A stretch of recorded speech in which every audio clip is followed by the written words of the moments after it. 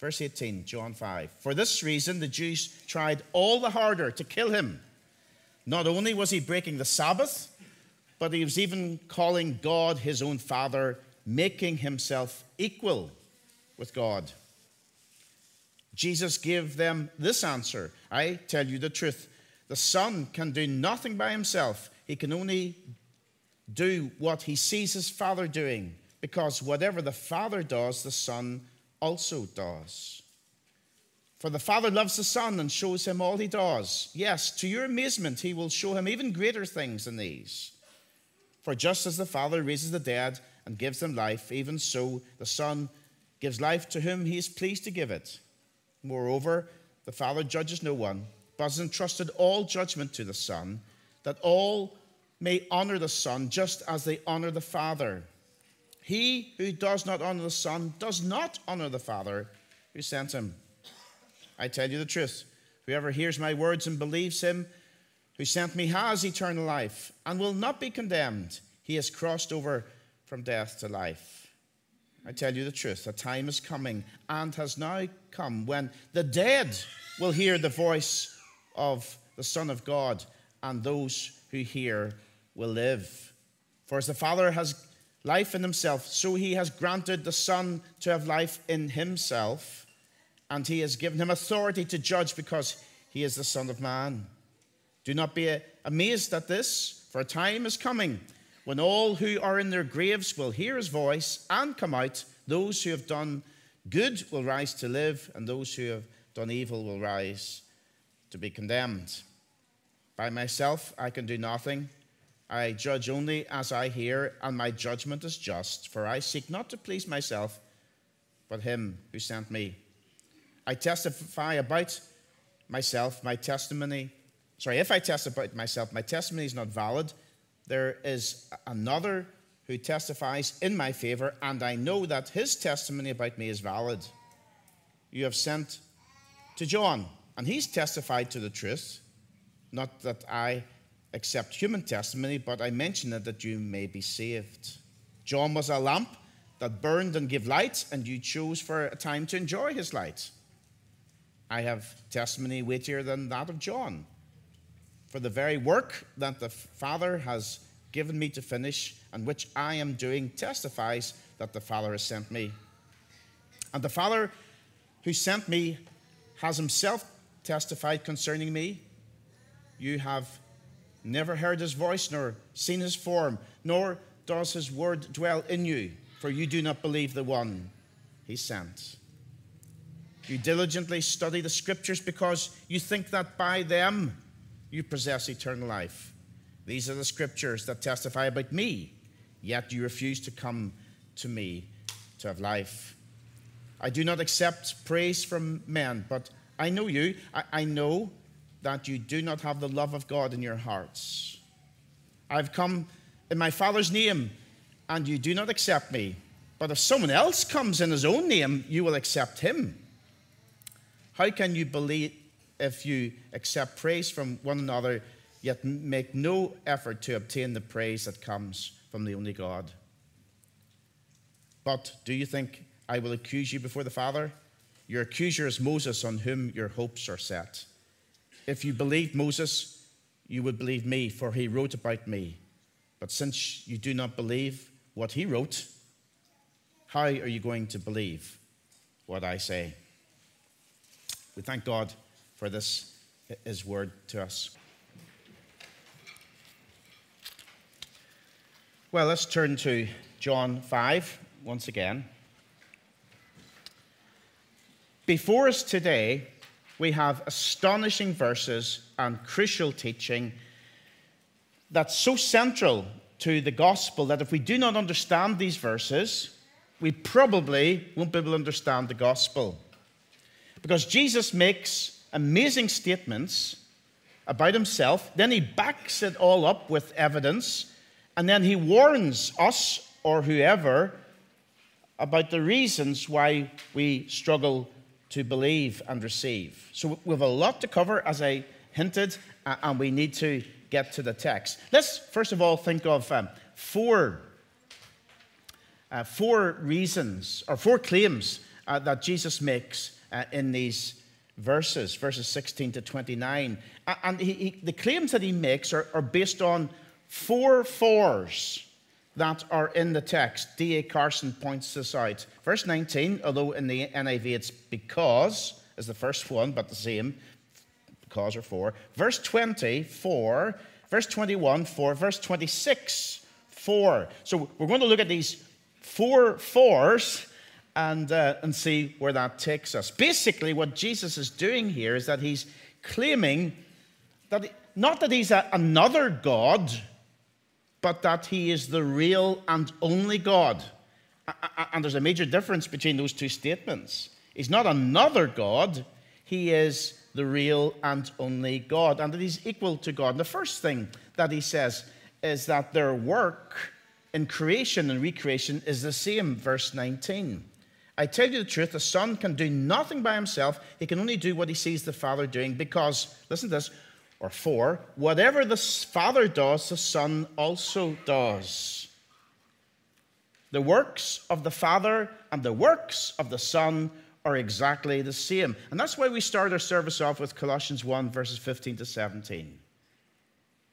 For by him all things, this is Jesus, by Jesus, all things were created, things in heaven and on earth, visible and invisible.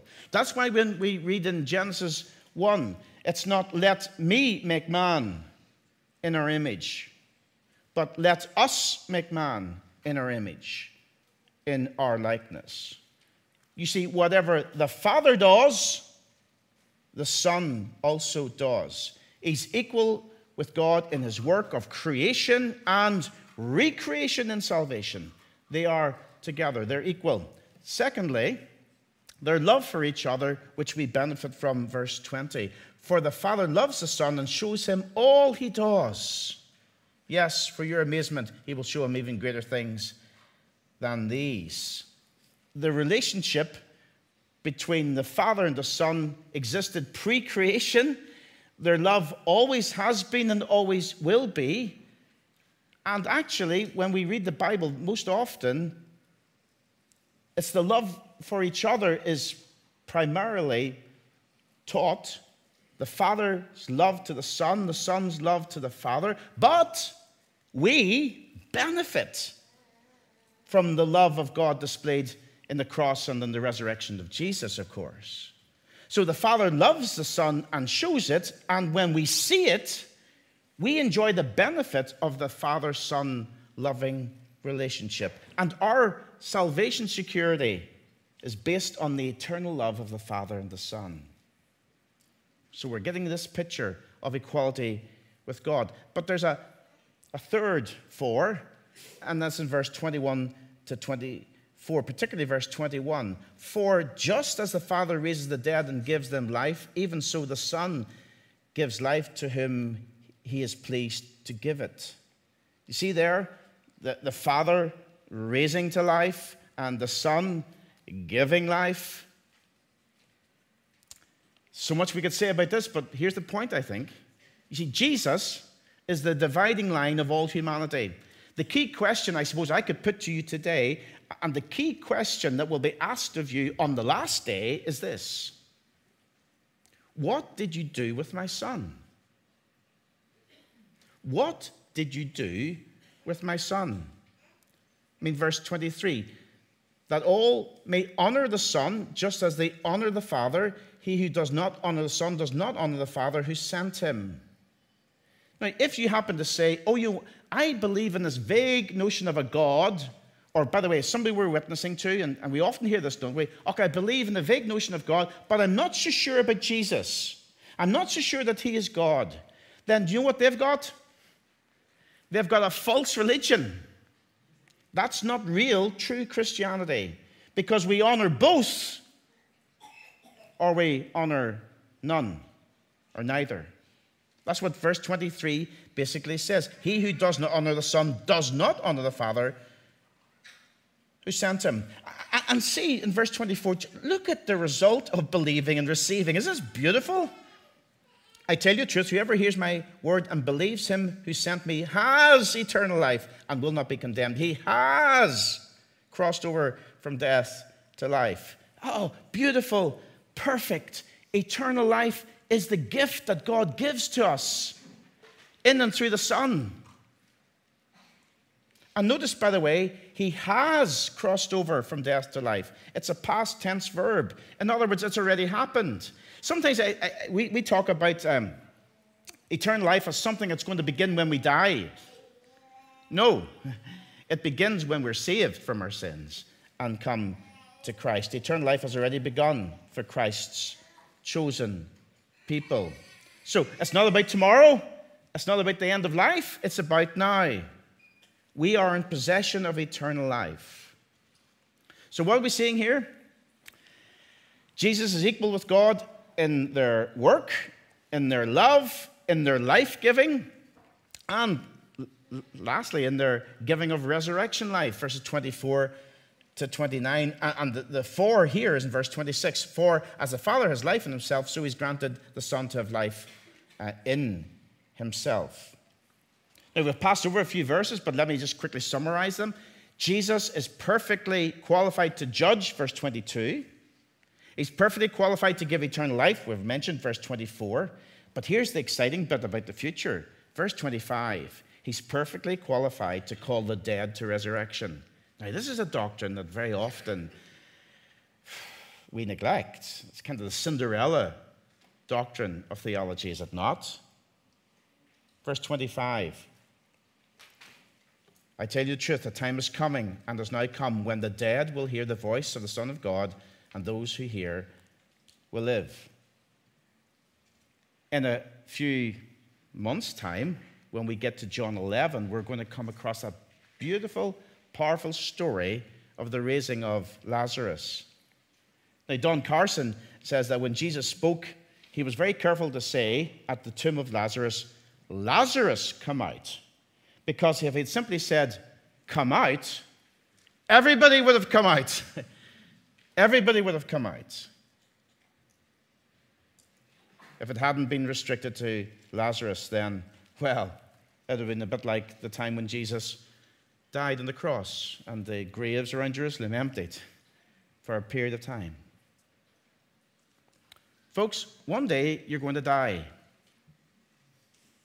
Another day, you're going to be buried. And still another day, you're going to be raised to life. Jesus is going to come. I don't know what it's going to be like, but he's going to come. And I picture, he says, Alastair, come out. As I stood at my parents' grave back in March, having just lowered my mother's remains into the grave, I thought of Jesus being the resurrection and the life. And I actually thought about a day when Jesus will come back and he'll say, Andy, come out. Lorna, come out. That's what he's going to do.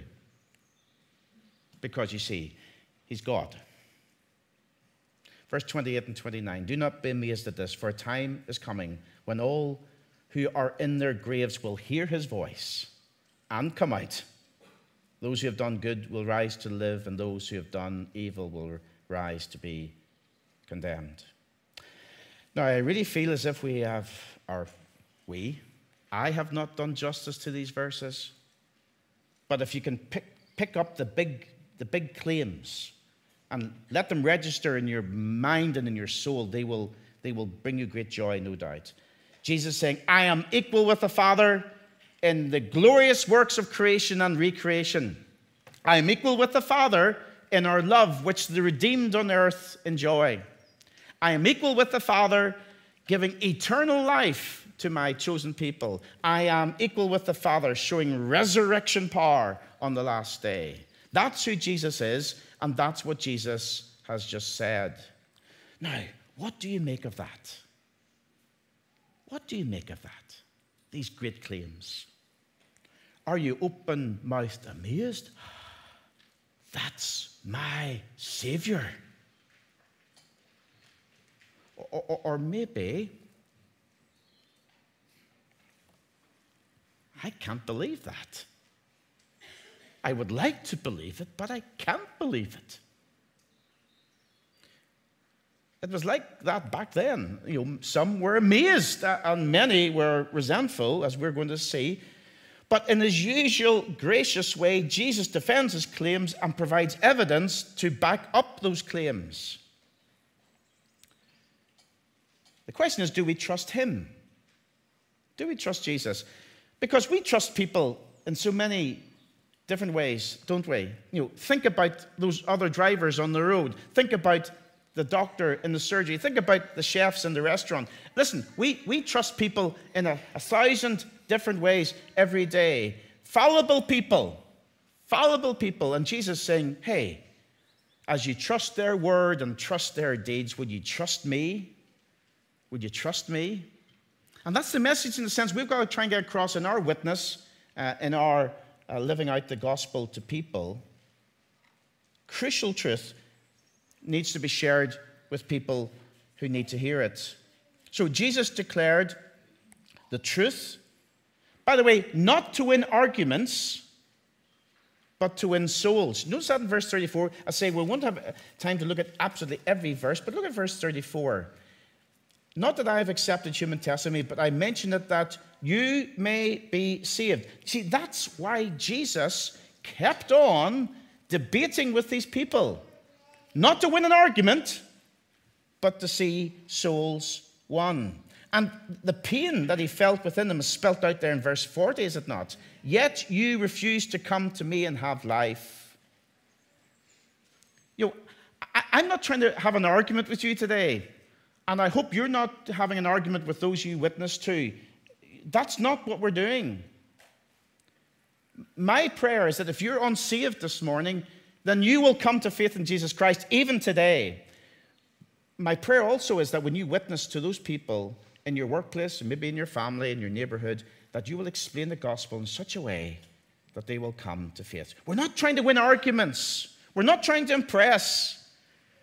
We want to see Jesus received. And that's, of course, a miracle. Jesus defends his ministry, and he calls, as I say, upon witnesses in verses 30 to 40.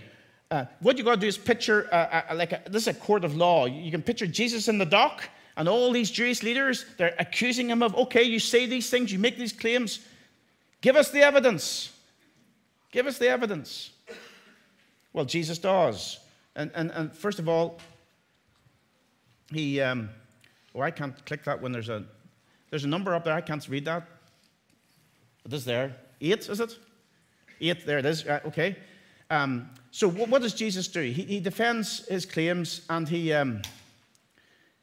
you click that on because it's not receiving it. There you are. He gives witnesses. He calls 4 to the court. The first one is his father. Now, in verse 31, you'll notice that he's not saying that he's unreliable in his testimony. No, he's not.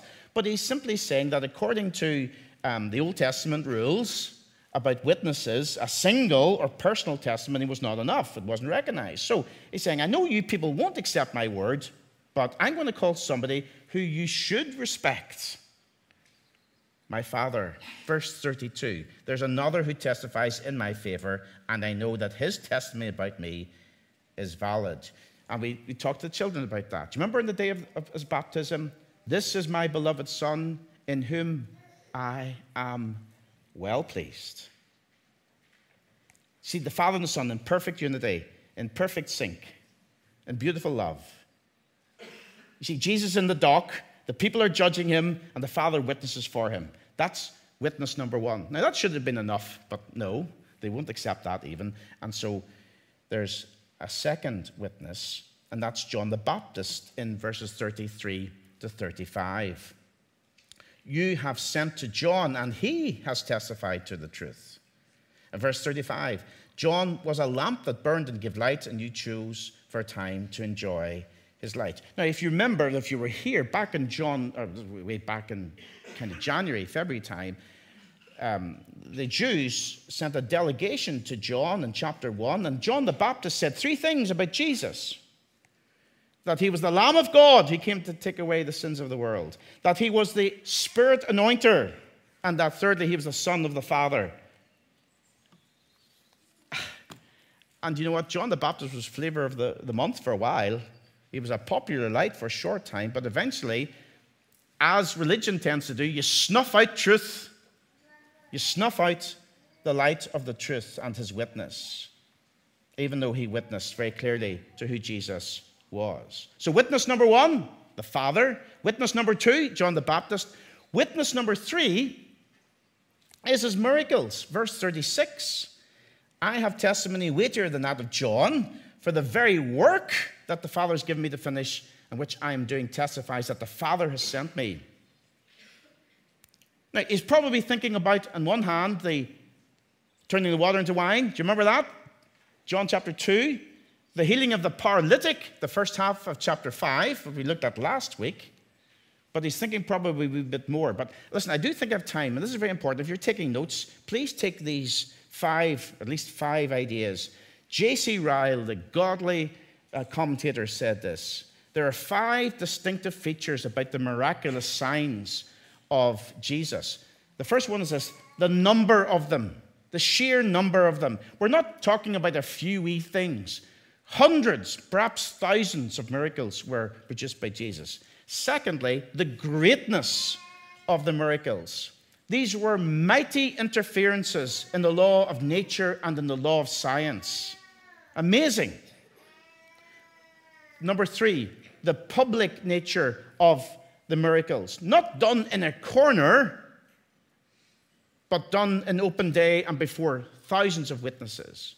Number 4, it was the character of the miracles, always to show the love, the mercy, and the compassion of God.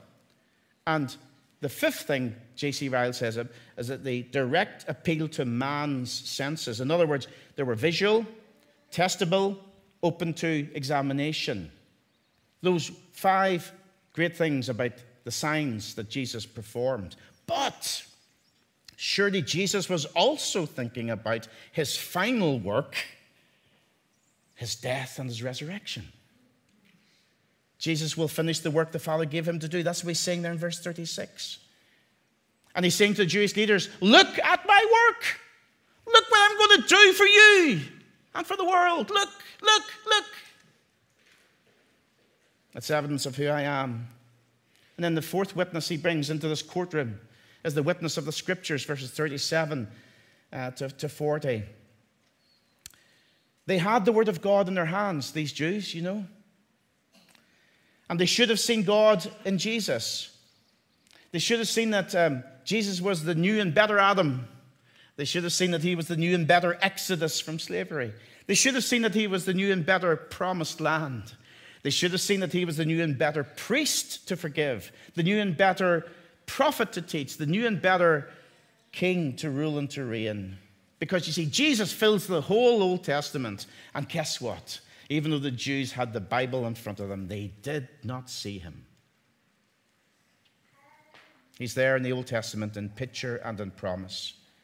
Think about the water in the Exodus. Think about the manna. Think about the light. Think about the feast. Think about the lambs.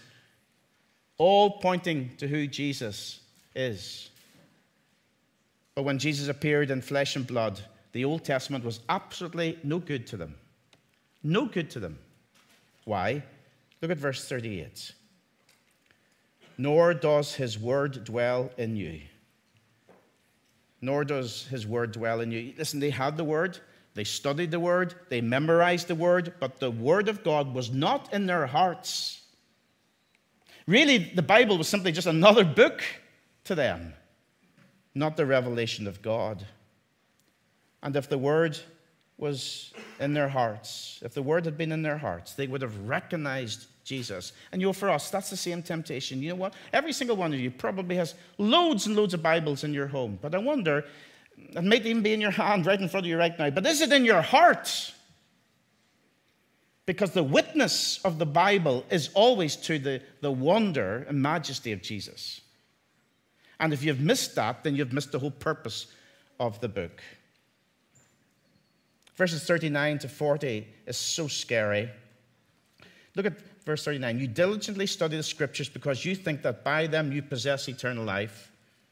These are the Scriptures that testify about me, yet you refuse to come to me and have life. They were so near to the truth, and yet so far away from salvation. They missed the whole point of the Bible. It can happen today. And you know what? As a pastor, as a minister, as your friend, my big fear is that people I know and love and have taught over the years is that you have come so close, but you're not yet saved. And the people I know and love and want to seek to testify to, that they can come so close, but remain unsaved. These are the scriptures that testify about me, yet you refuse to come to me to have life. I am God, says Jesus, and I present 4 witnesses to your court. You think I'm on trial here? Well, I'm going to present 4 witnesses. And I'm asking you to believe the witness of my Father, the witness of John the Baptist, the witness of my miracles, the witness of the Scriptures. Will you believe? Sadly, most didn't. And let's see why or how as we try and wrap up this. Because in this next section, the last section of the chapter, the accused becomes the accuser. Jesus kind of turns the tables on them. They didn't lack evidence because there was more than enough evidence. They didn't lack knowledge because they had the Word of God. But what was the problem? So what keeps people like you and me and the people that we're trying to witness to, what keeps us all from the truth? Well, I suppose it could be described as one word, one sin, that of pride. Pride is the root sin of all kinds of sins, where we say we know best. We trust our own reasoning, our own wisdom, or we trust other people's reasoning or anything else because we want to rule our own lives our own way. And that results, of course, in a number of things. Loving the praise of people and not Jesus, verses 41 and 42. I do not accept praise from men, but I know you, and I know that you do not have the love of God in your hearts. They love the praise and the love of people, but not the praise and the love of Jesus. So that led these Jews to rely on rule keeping, trusting in their own works, in their own intellect. And that's what got them through. And that's what they thought would bring them to salvation. They desire the praise of people, the attention of people, but not the love of God. And then the second thing is trusting in man-made messiahs, verse 43. Isn't this fantastic? I come in my Father's name, and you do not accept me, but if someone else comes in his own name, you will accept him. Jesus came in the name of God, and they would not have him or receive him. But any other answer, any other leader, any other philosophy, any other theory, they would receive warmly. And that's still the case today, isn't it? The truth of Jesus is rejected, but any other person with any other theory is given tremendous respect. Do you know what some people believe? Everything or anything but the truth. Do you want the truth? Do the people that you witness to want the truth? Can they handle the truth? How often do you hear these words? Oh, this is what I think. Or this is how I have worked it out. Or this is my experience or my understanding. That's another reason why people reject Jesus. Desiring human approval is another one. Verse 44, how can you believe if you accept praise from one another, yet make no effort to obtain the praise that comes from the only God? Here's something about human nature. We crave, don't we? We crave the smile and love and approval of people, but not God. As one commentator said, if we cared less about being liked by people and being glorified by people, we would be caught up in the glory of Jesus. Is that right? How can you believe if you accept praise from one another, yet make no effort to obtain the praise that comes from the only God? Listen, we all have that itch within us for human approval. I want the approval of that important person. I want the approval of that big personality, either in my family or my workplace or my community or even in my church. Oh, I want their approval. I want the approval of that mover and that shaker. And Jesus says, would you value me and my smile upon your life more than anything else? And then lastly, trusting in man-centered religion, verses 45 to 47. But do not think that I will accuse you. But do not think that I will accuse you before the Father. Your accuser is Moses, on whom your hopes are set. If you believed Moses, you would believe me, for he wrote about me. But since you do not believe what he wrote, how are you going to believe what I say? You see that? They put their hope, their confidence in their own ability to be good, and it was basically all wrapped up in their law-keeping, perverted by their additions that we've thought about many, many times. But here's the point. They missed the whole point of it all. Because Moses, as we said earlier, was pointing to Jesus. Moses was writing about Jesus. And they didn't see it. And people who do not believe refuse to see it. I'll give you a few more examples before we finish. I mean, the promise in Genesis 3, verse 15 about the seed of the woman crushing the serpent's head. Do you know that promise? Who was that about? Tell me. Jesus. He didn't see it. Or the command of Abraham to sacrifice Isaac. What was that a picture of? Jesus going to the cross as the perfect Lamb of God. Or the Passover. What was the Passover about? Jesus. Or what about the tabernacle or the water or the manna? We could just go on and on and on, and they missed every single picture. And that's why Jesus said, Moses was writing about me, and Moses will judge you because you rejected the truth that you'd been given. And I know, for the people that we're witnessing to and seeking to evangelize, it's a very hard thing to stop hoping in ourselves, to stop hoping in other people, stop hoping in the religion that we've been contaminated by. It's very hard, I admit that. False confidence is the byproduct of human reasoning, and it's the curse of man-centered religion. False confidence. And that's a huge obstacle to coming to faith in Jesus. If you're struggling to come to faith in Jesus, or if the people you're witnessing to are struggling to come to faith in Jesus, it's because of one of these 4 reasons, no doubt. Or maybe a mixture of them all. And that's why we need humility. Humility is at the center of the gospel. Jesus went to the cross because he was humble enough to do that. We're going to be thinking about that tonight, actually, as we look at the Catechism number 27. Why don't you come back, as Jeff encouraged you to do so, and let's study the Word together and be encouraged, because it was humility that took Jesus to the cross. And it's humility that brings us to our knees before the Savior. And in humanity, there's horrible pride, or there's beautiful humility. The battle fights. And the Jews, by and large, maintained their horrible pride. Crucial teaching, yeah, we started. This has been a whistle-stop tour. Crucial teaching for our own understanding of God and His gospel, yes. Crucial teaching for those we witness to and seek to reach.